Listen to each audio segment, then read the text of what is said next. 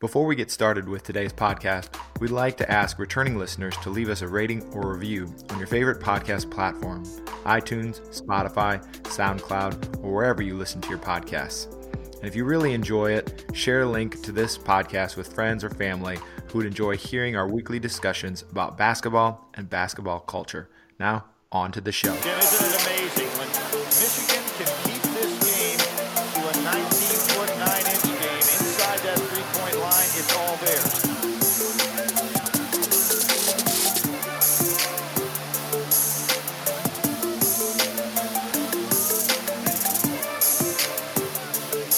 Nice move by Steve Fisher here. Welcome to the 19-9 podcast. I'm Aaron Meyer, the host of today's show. Our guest today is Charlie Miller. Charlie was a McDonald's All-American. He was also selected as the Gatorade Player of the Year in Florida for outstanding athletic excellence, high standards in academic achievement, exemplary personal character, demonstrated beyond with competitive athletics. Charlie was highly recruited by numerous Division I colleges and accepted a full scholarship to Indiana University. At IU, under legendary coach Robert Montgomery Knight, Charlie played all 4 years and graduated with a Bachelor of Science degree in Criminal Studies. While in college, Charlie was chosen to represent the United States basketball at the Junior Olympics in Athens, Greece in the summer of 1995. We'll get to that. He also enjoyed a 6-year professional career playing across Europe and the United States.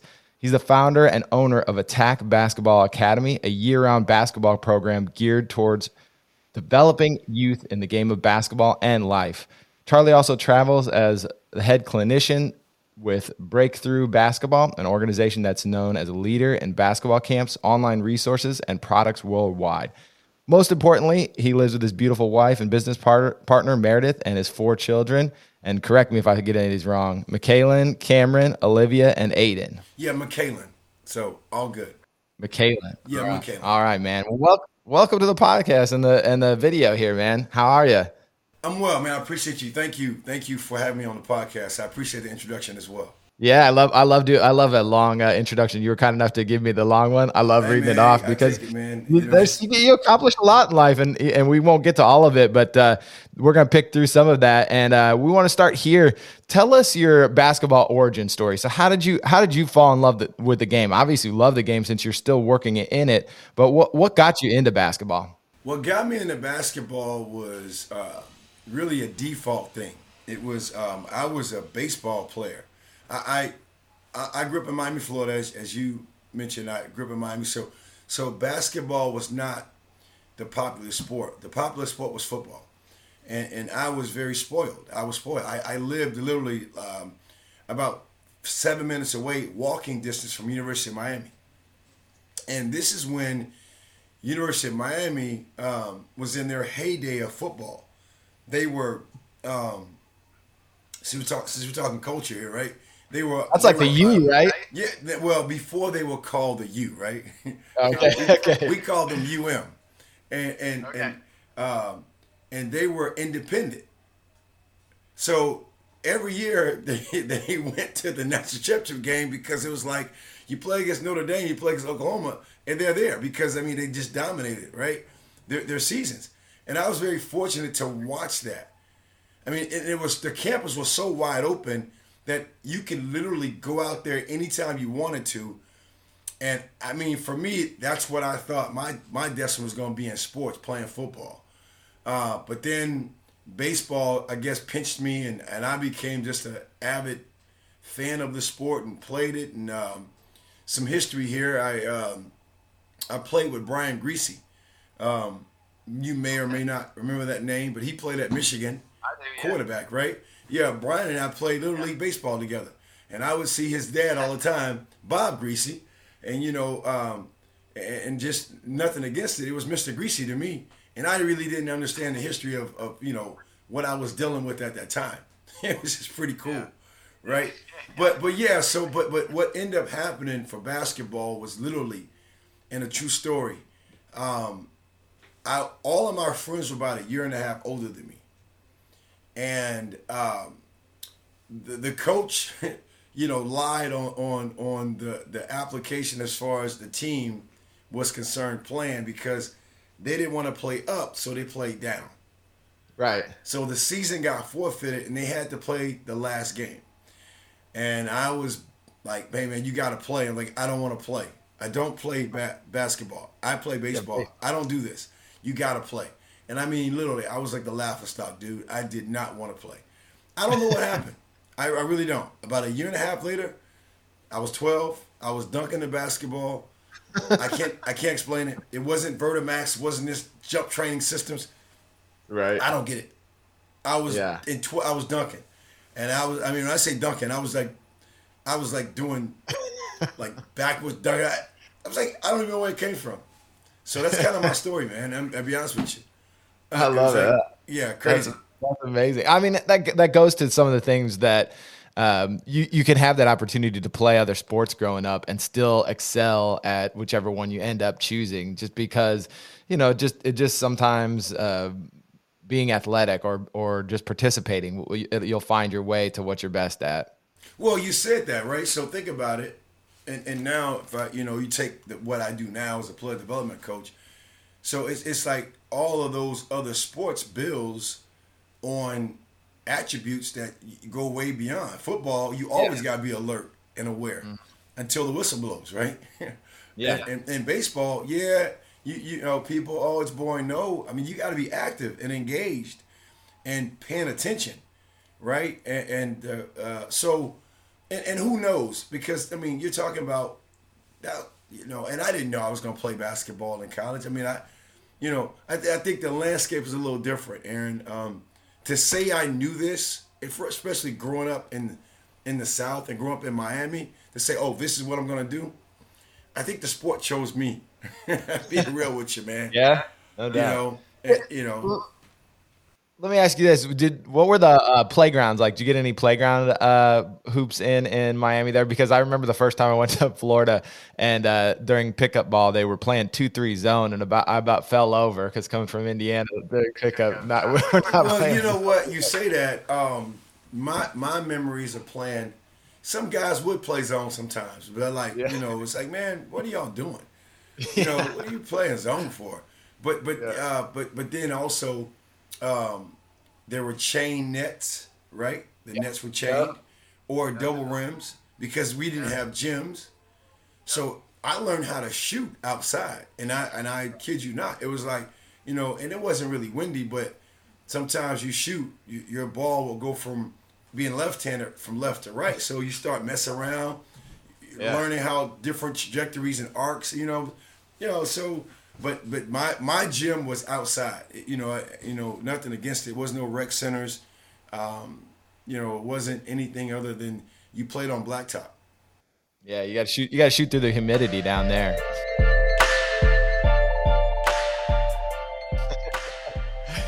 So let's take us to the recruiting. So you how did you end up at Indiana? Like, I mean, you obviously are going to must have had a bunch of offers. So, like, what stood out about Indiana, and what was the process like, and getting to Indiana? So, to talk about high school in a sense, my high school coach was from Michigan, and that's who discovered me in a sense of when I was 12, 13. He said, "Man, you have a chance to play." Again, I didn't know what that meant, because he grew up watching Magic Johnson.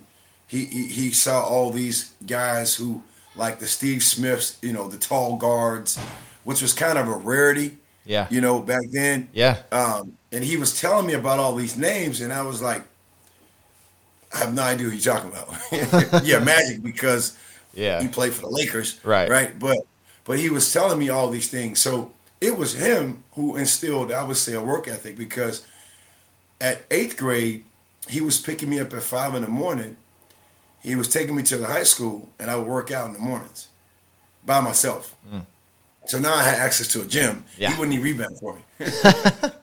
I look back at it, it's like he didn't rebound for me. He was like, yeah, I got to go figure it out. Go shoot. I like it. So it was like that work ethic early in the morning, go figure it out. And I did that for several years. But it was him who had also, I call him the mouth of the South, man. He talked to everybody. He had no fear, and he was talking about, me and the things I could do. And all of a sudden, as a ninth grader, I started getting attention. Yeah. And lo and behold, my very first game as a ninth grader, I played varsity, and that was also a rarity. Aaron, For sure. in Florida, back then, if you went to high school as a ninth grader in the early '90s, it was because of a vocation or a magnet program. Oh, I see. So Okay. you guys had like the junior high model more. Right, yeah. Yeah, You had junior high. Yeah. And junior high literally just left high school, where it's like it was at both. Right. Yep. So I was able to go, funny story, I was able to go to high school because of a metals class. You know how you have wood shop? Yeah. Yeah. Heck yeah. It was metal shop. It was Yeah. metals. I love it. So metals. So we petitioned and I was able to go to high school as a ninth grader. And I played. So my very first game, I had 30 points. Wow. That's amazing. Now, again, man, and now that it is, but guess what came with that? Yeah. Animosity. For sure. And jealousy. And I was just, these are the guys I always looked up to because they were always older. Right. Now, there's something else that was coming with that, right? And I Yeah. really didn't get You're the that. competition now. Yeah. Now it's like, because I'm the young one that, they got to pass the ball to or takes over, and they don't like it, right? But these are all the people I grew up in the neighborhood with. We end up working it all out. That's good. But yeah. So that's kind of how I became, I guess, someone who became a prospect. And Yeah, before we get to that too. What was the McDonald's All-American? What was that experience like? Did you you're in the game and you get to travel, or? Well, you know what? I didn't play the game, Okay. but I was selected. Okay. So they had like 20 players who play, and then like other players who didn't. So On the list, yeah. I played in I played in Magic Johnson's round ball classic. Oh, nice. Okay, and I that remember was watching like, those. Yeah. Yeah, I played in that, and they were featured on ESPN. Mm-hmm. And I played in a game in Fort Wayne. Oh, okay. Yeah, Nice. yeah. What's the Coliseum in Fort Wayne? Oh gosh, I don't know off the top of my head. I know, right? Yeah, So yeah. anyway, I yeah. know yourself, but anyway, and it was I decided to play in that game because you could only play in two. Oh yeah, that's right. I remember that rule. Rules. Yeah. Okay, so I bypassed the one that was in Florida to play in the game that Tim Knight, Coach Knight's son, would put together, and it was like Indiana All Stars. That's cool. So, yeah. So I played with some guys who went to Butler, and it was actually Neil Reed, God bless him, Yep. and Andre Patterson. We all played together Nice. on the team. Yeah. That's cool. That's cool, man. Yeah. So then you pick IU. Did you, when you first got to campus, then you get that kind of freshman experience all over again. Mm-hmm. You knew what it was like in high school. What was it like then coming in as a freshman at IU? Did you feel those same expectations again, like to walk out and get the 30 points, or what was that experience like getting onto campus? Well, and did you have a winter coat? Yeah, you mentioned USA basketball. Well, here's what actually happened. I got to campus really in the summer before my freshman year, and I stayed for about 9 weeks. And here's what happened. I actually made another USA basketball team prior to going to Athens, Greece the next year. Nice.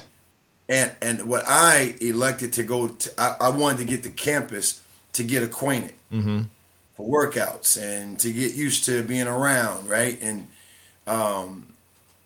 so I didn't know if I had that in mind. It was more so, it was this new chapter, right? This new chapter and looking to get up in the summertime where nobody was around other than people who were going to summer school, which I had no idea about, right? That 6-week summer express sessions, I would call it, right? Yeah. And then it was nothing going on campus. The campus was just completely dry, right? Yep. So I got up there and then went home for like a week or two and came back. then that's when it was hoopla, right? I Oh mean, my everybody's like, gosh. yeah. We used to call it Now, we used to call it the movie premiere, my roommates and I, because you'd see all the people out. It yeah. looked like a movie premiere just watching. Everyone's out, you got, and then you get used to it now. You go to the different apartment complexes and the whole block is blaring music. Everybody's Yes. doors open and just, you're walking from door to door, just whatever. So that was kind of my experience my freshman year. That's great. Did you guys have to live in the dorms, or were you able to live in like off-campus apartments? We lived in Reed Dormitory. Oh my gosh. So they put The you there first year. too? Oh boy. That's Yeah. not one of the better ones. Well, you tell me. I know football lived in Briscoe. Yeah. And the one right across the street from Assembly Hall. What is it? Yeah. McNutt Yep. and Briscoe. Yep. Right? Briscoe, Yes. I believe, is the one right across. Yep. So they lived there. Okay. And Coach Knight had us, we were in Reed. So, that was Yeah, you're not kind of in the middle of campus hop, then. skip, and a jump. Yeah. You had to bum rides. I didn't have a car. I guess, we lived with the band students. That's what it is. Yeah. That's what it is. We came like the art dormitory. Like that's all those things. So yes, we were. And That's then and then we were able to move out our freshman year, and we lived somewhere about a mall. It was like the mailbox, like the mail post office, and Yeah, the okay. apartment complex. So you were way out then I too. Yeah. Yeah, I know And what you're then talking and then our junior year, man, we went way south. Man, we had a nice duplex and upstairs, downstairs. And we drew straws for the rooms. Oh, man. I got the biggest room, the double Oh sink. my gosh. You're living large then. Oh my goodness. Who'd man. you couldn't tell me room we had with? A walk-in closet. You couldn't tell me anything. Who'd you room with? So it was Andre Patterson and Neil Reed. Nice. That's Yeah, cool. and then Neil's future brother-in-law, Zach. Okay. He was dating Neil's brother, so we all lived together. So yeah, and Zach was basically designated driver. I mean, from practice, early morning Chauffeur. practices yeah, Zach had to be there, and this is pre-cell phone. Oh my So, gosh, I you know, know. Yeah, this you is you got to beeper days if you yeah, had a beeper. beeper. Yes, perfect. I love it. Yeah. So I'm always curious about culture. So what was the culture like? Because it's a very interesting time, I think, for IU basketball, because you are kind of in this like era of tremendous success still, but there are maybe some like changes. It's kind of towards the end. I mean, 99 when I was telling you that I got to campus is the end of the era. So I'm just curious what the culture was like, and then the positive parts, what you guys did to build the best parts of the culture. Cause I'm always curious, like for basketball, how do you build that cohesiveness as a team or as a coach? Well, I tell you what, great question. I came to campus at 17. I turned 18 as a freshman. Also, I came from Florida, so I have no idea what culture means in the sense of basketball, right? Mm-hmm. I learned. And there was a change of the guard, so to speak, as far as, Coach Knight now has 3 All-Americans that has all of these expectations, and that really has been entitled by fans and everybody else to be the next crop that's going to take him back to the top. Right. I don't know if I can't speak on, but I didn't understand that. Yeah. I didn't. I did not. And people would talk about the expectations. I was like, I didn't grow up in the States, so I mean, no disrespect, I didn't have them. Yeah. I mean, I didn't. And the comparisons to Calvin Chaney and the comparisons to this and that. I mean, I didn't watch how you play. Right. That was not something I did. Yeah. Right. Not weird. And I was a typical player who had a choice to go anywhere, to go play basketball. And I was always a fan of the sport, but I can't say I was watching every school that was recruiting me. But to me, I think that's what it came down to. And then I know we were like, and just talking about it, like, I think there was a home game winning streak of like 20 something games, and we lost against It's like a preseason game, So, no disappointment because that's just internally coaches don't really think about that. Right. That's not really something that's on their minds. Like, oh my God, you guys gave up the home winning streak. I mean, it's something that you always want to cherish and be a part of, right? But it was really an acclamation, man. I say, I know for me, I came in as an athletic, gifted. I can shoot, I can do things, but I learned how to play. I learned how to play, I would say, my freshman year. I learned how to play. You had film study. It's something that I didn't have in high school. So there was a whole adaptation that was taking place, and there was a whole world of preparation that was taking place just for one game. You might spend 15 plus hours walkthroughs going over the same film, taking notes. We had to take notes, and I say had to.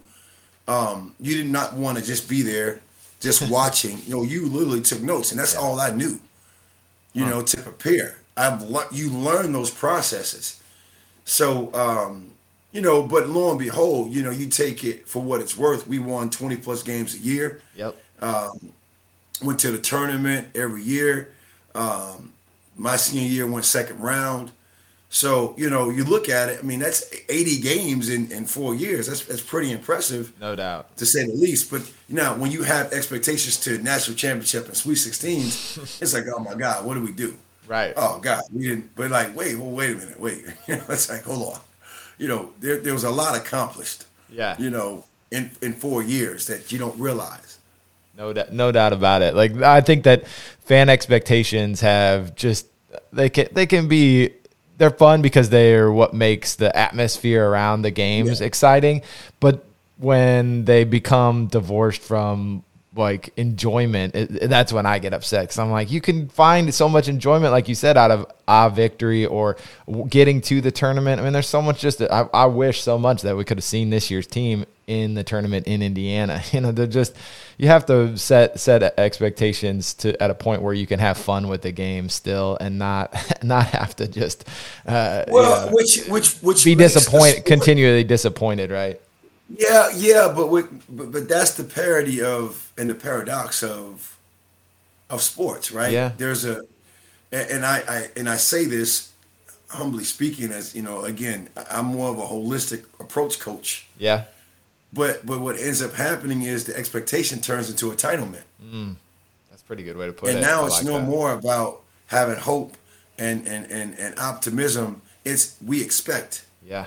We need to be here, and we're not. And this is what this coach did, and now you got comparisons coming in, man. It's like, I mean, and that's where you really get disappointed. Yeah. Because now it's not good enough, right? It's like, and I've been there in my life. I've been there before, even as a player. You start to turn from expectations to what I deserve. That's a great way to put it. And man, bro, and that's how people get. Yeah. We deserve better. Who are you? You a fan. You're not on the board of trustees. Look at this T-shirt I got though. It's so nice. Man, come on, man. It's all good. Yeah. But that's what happens because you talk about it so much, you become that talk. Right? You become that talk, which is not, and this is just perspective, right? Yeah. And that's what ends up happening. And that's the same thing that happens to players. And I'm gonna go there. I guarantee you that's happening in that locker room right now. Yeah. Expectations turn to entitlement, what we deserve, and how we should have this and that. And been there, done that. I've been on both sides on that success wheel. Been on both sides. And you build an eye for it. Yeah. Right? And it's like I say this. I'm in the ballpark. It might be the New York Yankee Stadium. I'm in the park. Yeah. On what I'm talking about, right? Yeah. And that's what happens on both sides, from fans and from players, and also the coaches, right? So, but when you look back on it, and I think when you have a chance to reflect, more so than review, man, I'm gonna tell you, I was so unconscious of all the things I did do, to be honest with you, that I did a podcast similar to this, and the guy was like 79th all-time leading scorer in Indiana. I'm like, what? Hold on, man. Wait, stop. Say it again. I did what? Yeah, I'm where? you're like, whoa. Huh? Come on, man. But again, if you ask me, according to what I didn't do enough. I'm just being real. I didn't do enough. I didn't do this. I didn't do that. But it's like, wait a minute, man. Hold on. You did. Yeah. Oh. But that's where you did the best you could at the time with what you knew, right? And I think it's good to go here because this is a part of the positive outlook. This is what a lot of the players now that may not have had the opportunity to go play in a tournament, they're going to go through some things because of that. But there's going to be some bright spots that's come out of it as well to say, yeah, you may not have done that. It wasn't failures. Who knows what you got caught up into, but watch what happens to you because of the things you went through and adversity you have to overcome for life, because that's what transcends the sport. That's why we play the sport. Yeah. It's much bigger. It is. It's easy to say because even when you win, I've literally heard from players win national championships, win NBA championships. That's it. Yeah. Pat Riley's famous, right? The disease of more, like that's if that's the end goal, you're never going to find it. So we got to do this again. And now you start questioning yourself and we don't. So it's like, you got to be mindful. It's good to have it, but at the end of the day, I wonder how much coaches and players really value, because you're so in that more mentality. We need more. We got to get better. It's broke. And that ends up becoming something that ensues you. As a player, it consumes you, man.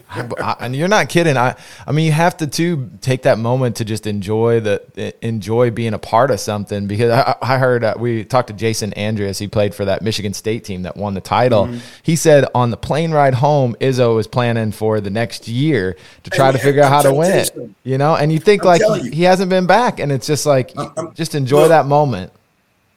And I'm telling you, that's where you have to find that line, because if you celebrate it too much, it's like, oh, you're not serious. Right. What do you mean? You just had a whole season and ups and downs and sicknesses and fights, and we just won. Yeah. And we're thinking about next year already. Yeah. Or take a week off. The J.R. Smith line where you're walking around with a shirt off for a week. Yeah, you want to be a little south of that.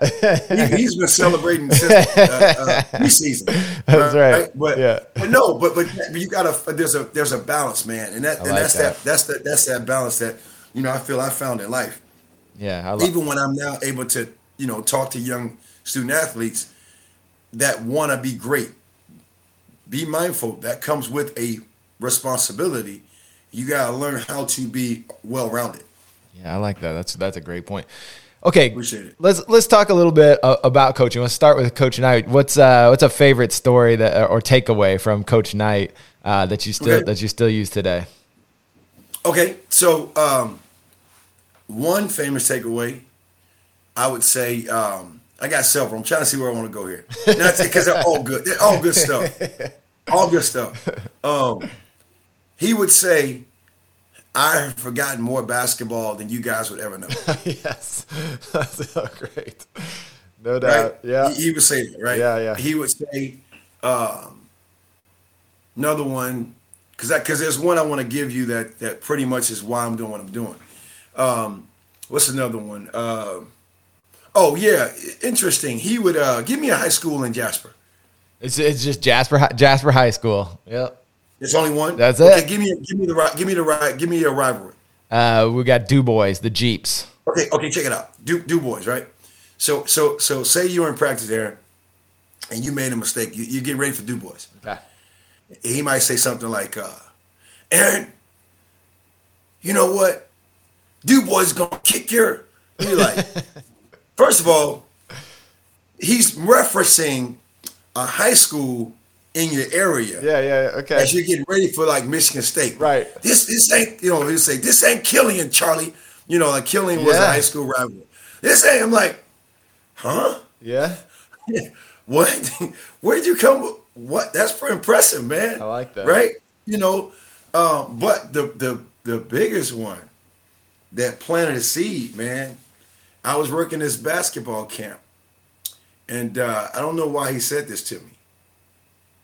He said, if you ever want to learn how to do something, Charlie, you got to learn how to teach it. And he just walked off. And I was like, okay. That's good. Yeah. And I was like, man, I promise you, 11 years in as a player development, that is why I'm doing what I'm doing. That's awesome, man. You have to learn how to teach. He said that to me walking off. Whatever you want to do, if you want to do it well, you got to learn how to teach.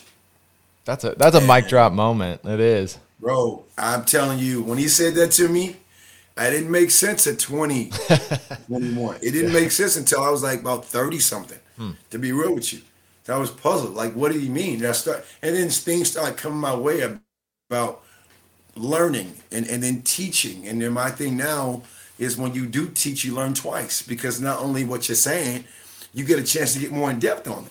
Right, like we talked about earlier, when the technical difficulties you had. Right, yeah, no Those doubt about are teachable moments, man. Yeah. We learn something each time and continue to make mistakes. Something every time, man. And Coach Knight was a lifelong learner, and I think that's something that really rubbed off on me. That's awesome. You know, I can tout that. I learned. You know, he was a lifelong learner, man, and you know, a mad genius. And I say that because we had no plays. Yeah, no plays. And people are amazed. They think he was a disciplinarian, and you know, you had to go to A to B to C. Man, it was no plays. Right. It was no plays. And whenever he ran a play, we messed it up because we weren't used to a chalkboard. Yeah, yeah, you used to that free flow. You're in a game. Yeah. Like, what we don't. And again, you don't realize the value of that. Like, if the hours that you're watching film and you're watching how to play, not what to play. Yeah. You're watching how, the process part. And now here all of a sudden somebody's coming to you with a clipboard in the game, do this, and like, okay. Yeah. Well, I'm used to just playing. The screen. I'm a call screen. They say switch. I'm slipping the screen. I'm setting this down screen because this guy's over here. That's how we were thinking, and that's how we practiced. That's how we played. Right? It was simultaneous action. It was quick. It was consecutive action. So, you know, that's why I say he was a mad genius, because it was more about how than a what.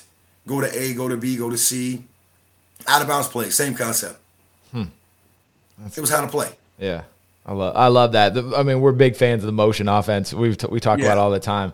And it seems like that's the, you know, in the ideal world, that's the way you want to coach too, right? Is to get it as much as you can out to the players in practice or film sessions. And then when the game's going, be there to manage substitutions and, you know, get you know, pump people up, stuff like that. But to try to micromanage, it just seems almost too much in the moment because there's so many other pressures. That's the evolution of the game, right? I mean, you know, the game now, because of the resources that are available,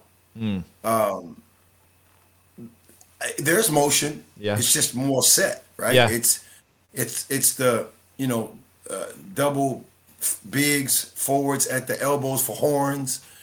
You know, one's rolling, one's coming up. It's the handoff to really do what they call a fake motion, to really buy time, to really, you know, get the ball in your playmaker's hands, right?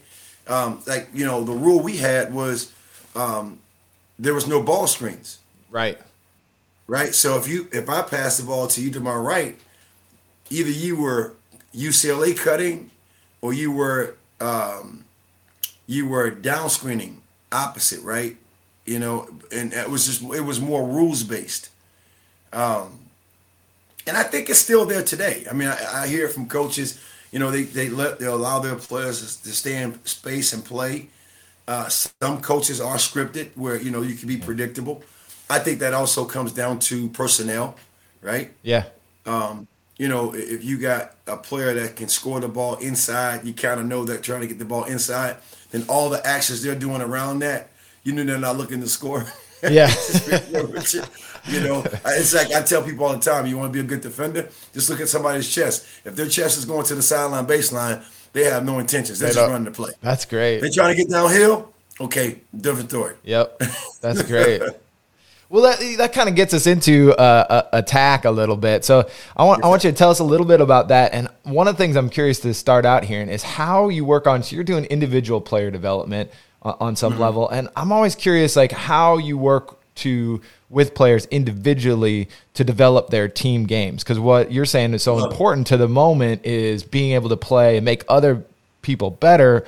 How do you do that if you're working on your individual skills? Man, you just said it. I got to give you my mission and vision statement. All right, good. Okay? Yep. It's right there. It's this. It's to take and build strong individual skills that transfer, not translate, transfer to team and game concepts. Love it.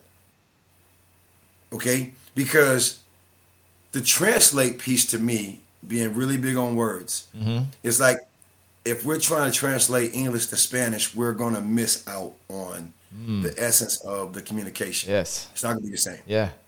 It's similar. Yeah. And in basketball, there's many ways to improve and get better. But for me, over time, in reflection, in review as a player, what did I miss out on? What did I miss out on? What was other areas I probably could have got better at? But whatever those might have been, it was understanding what I call now finding your top 20 skill set. Okay. So going off the 80-20 rule, right? Yep. So it's like, okay, you know the 80-20 rule. You know, you got 5 pair of shoes. You probably wear one pair you got the 4 because you didn't want one pair to be at Foot Locker. You had to have it. You just look at it. Yep. But there's one, just tried and true, right? Yep. So for me, it's helping players identify their top skill sets. What is it? Yeah, but that's more of a process. It's not just, okay, you need to be, here it is. You're small. Do I need to be teaching you rebounding? Come on, man. That's like, why are we working on boxing out? Right. You're never going to be down there. Yeah. Now, I need to teach you how to understand long rebounds from a transition from defense to offense. But am I going to account for you?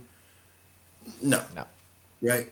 So I need to teach you. I need to give you the teaching points, right, to understand that. But is that something we're going to focus on? Right? So, no. So for me, that's the approach. The approach is to really, I've really learned how to teach the game from an individual standpoint. And then again with the team concepts, for me, team concepts just being, it's the play types.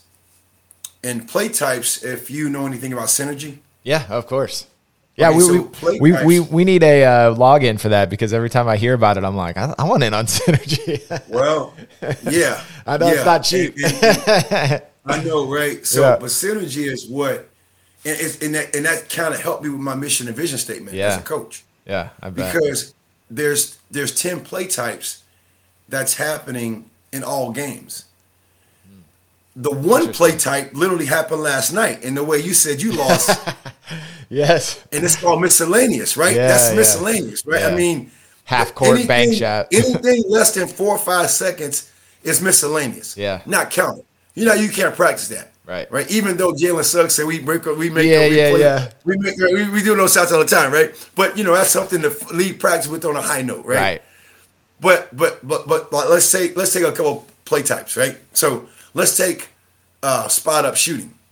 Okay. Well, that's something that you want to work on because that's what you're watching film on. Let's take off ball cutting. You want to learn all the ways to cut, and it's not limitless, right? I mean, and not to just kind of go into coaching world, but there's like 8 cuts you need to know.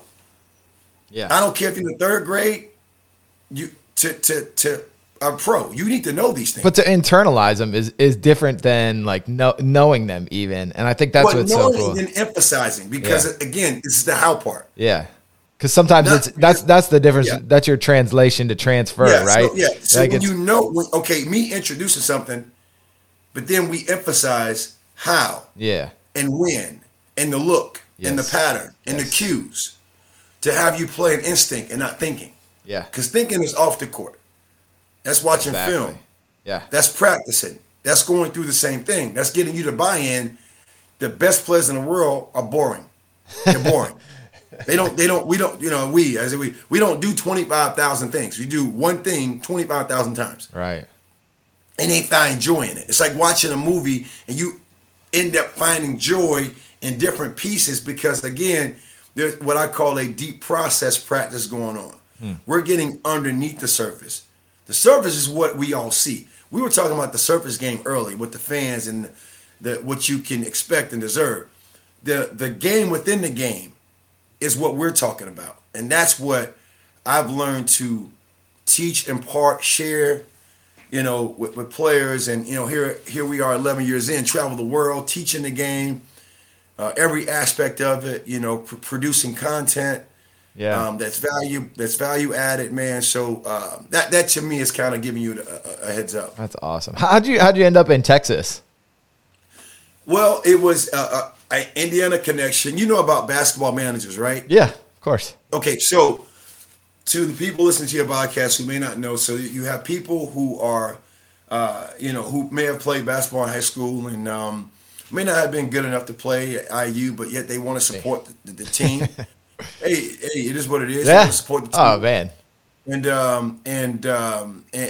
so they end up interviewing for becoming what you call a basketball manager. So yeah, they learn a lot of the trades as a coach, right? Yeah. And some managers actually practice. Yeah. There were several times we were down number wide because of injuries, and you had guys who would practice with us. And I'm gonna say this, and I'm gonna say this as a tout. I don't know who has more head coaches in the NBA or college that were former basketball managers. No doubt. Than we do. Yeah. Or executives. Yeah. That's We have actually a guy who is in charge of the selection committee. Really? I didn't know that. Yeah, he's Okay. an IU basketball manager. Interesting. I think his name is LJ Wright. Okay. I've heard that. I've heard that before. Yeah. He oversees that, right? Yeah. You got guys who are coaching at the D1 level. Elon, you got Mike Schrage. He came out my year. Dusty May coaches at Florida Atlantic. Okay. And these guys have been Dusty coached with Mike Davis, Nice. UAB. Schrage coached at Duke for Coach K. Nice. Coached at Stanford. So you got guys. You got Mike Lewis. I mean, you might play, Yeah. but we got a lot of guys out here doing some great, amazing things to keep this IU thing going. I agree.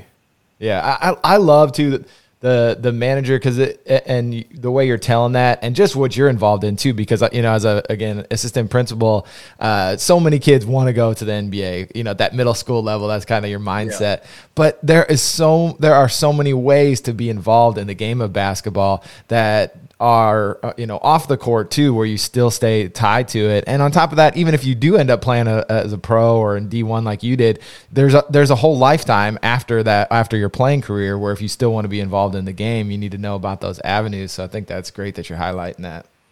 But again, it comes back to what I deserve, entitlement.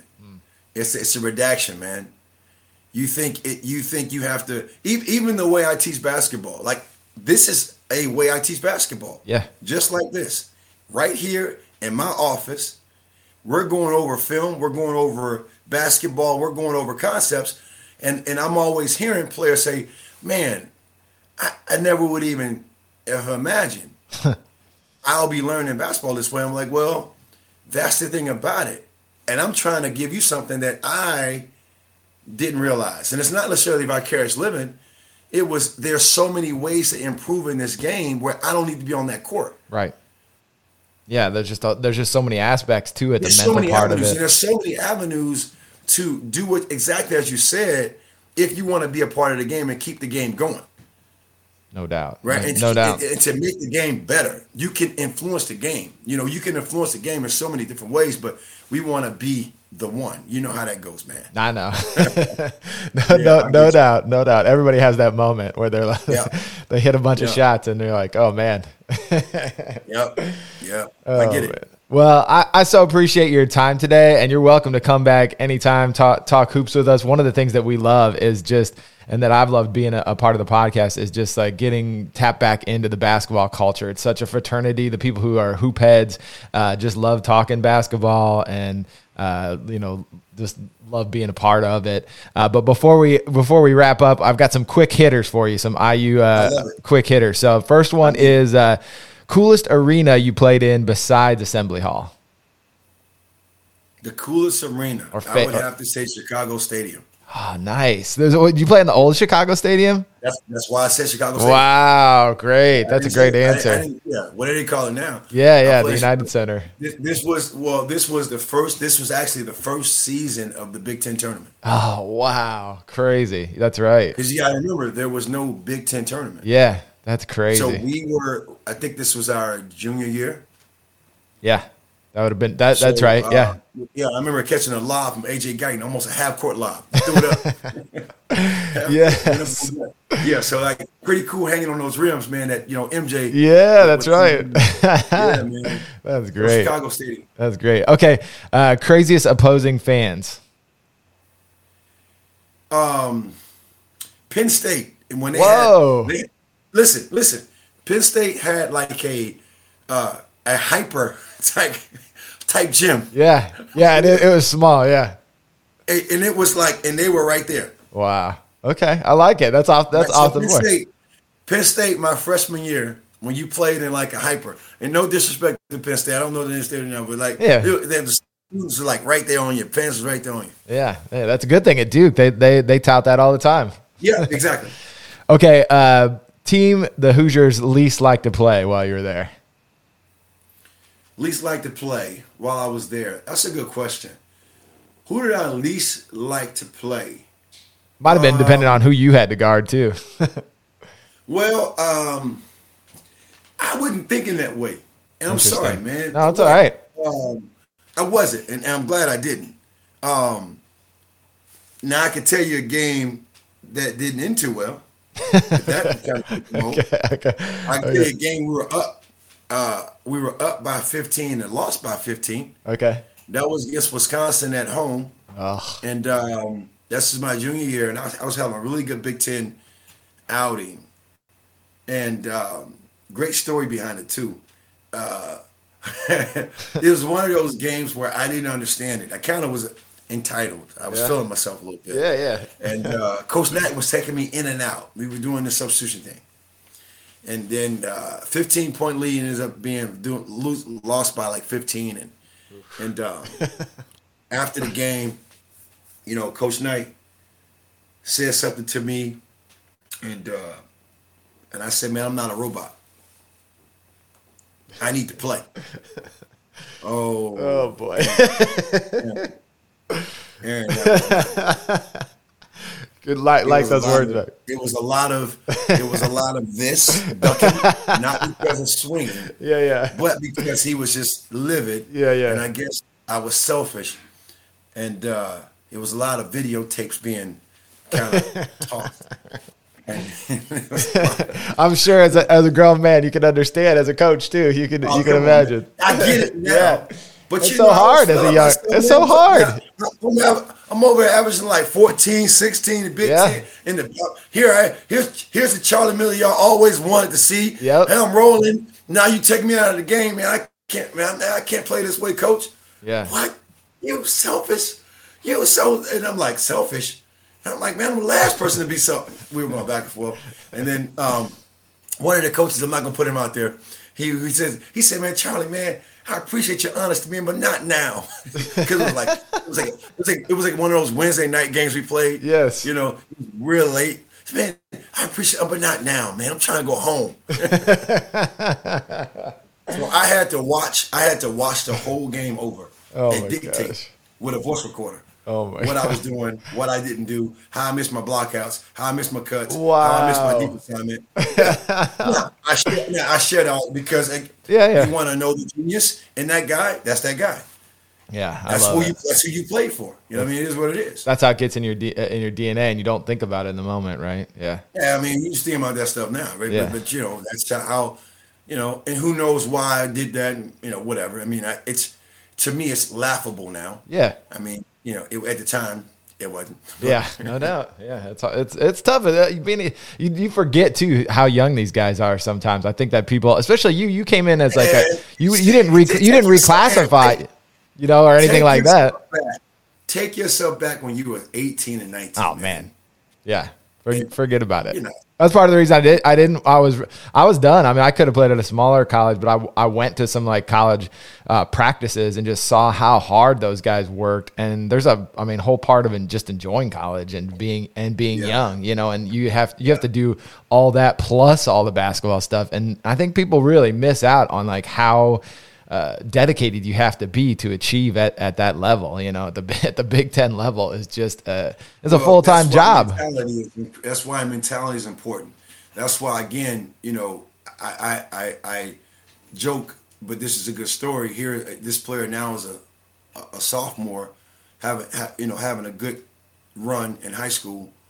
Who knows what he's going to do college-wise, if he's going to be able to play? But yeah. He cried for days when his mom was like, "What does it take to make it?" And I ran off about 25 things. Getting up at 5 a.m, missing birthdays, missing funerals, missing this, missing that, not going here, be in the gym by yourself. And he was just like, "Whoa. I got to do all that." Yeah. Hey man, you want the real?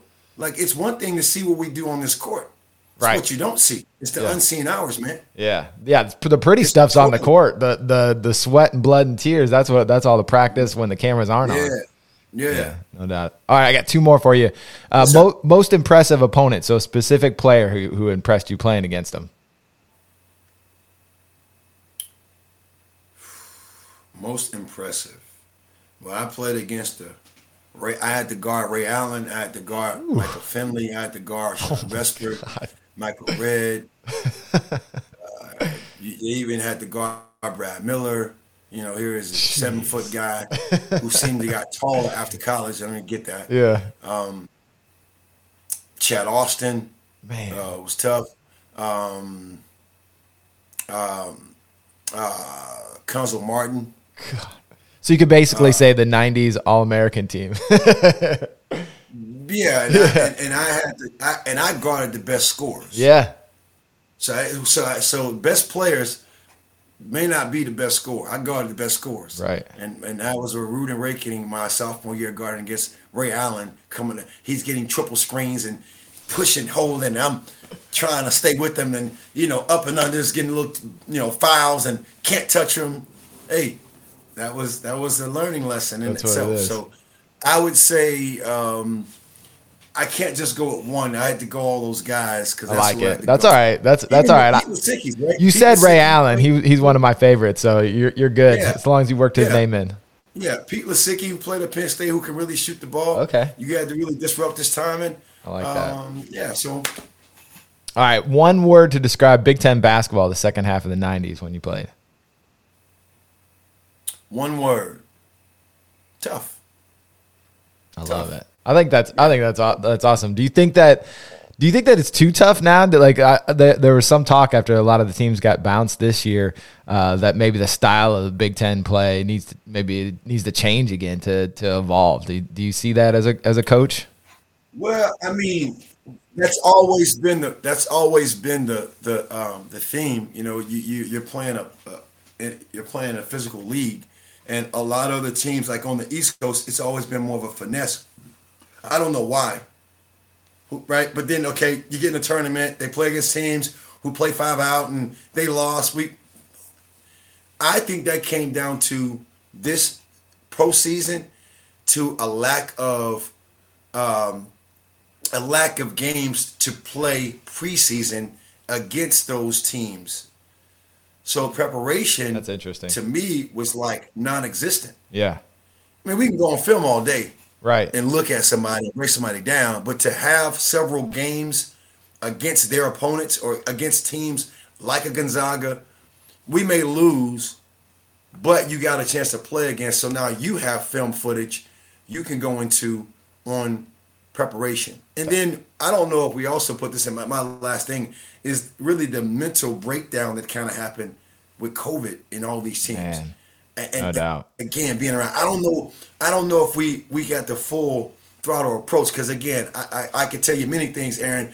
I say it with a smiling face. I know that was not the case. Yeah, no doubt, Because no I had doubt to conceal about it. Yeah, right? Okay, but so who knows, right? But it is what it is. yeah.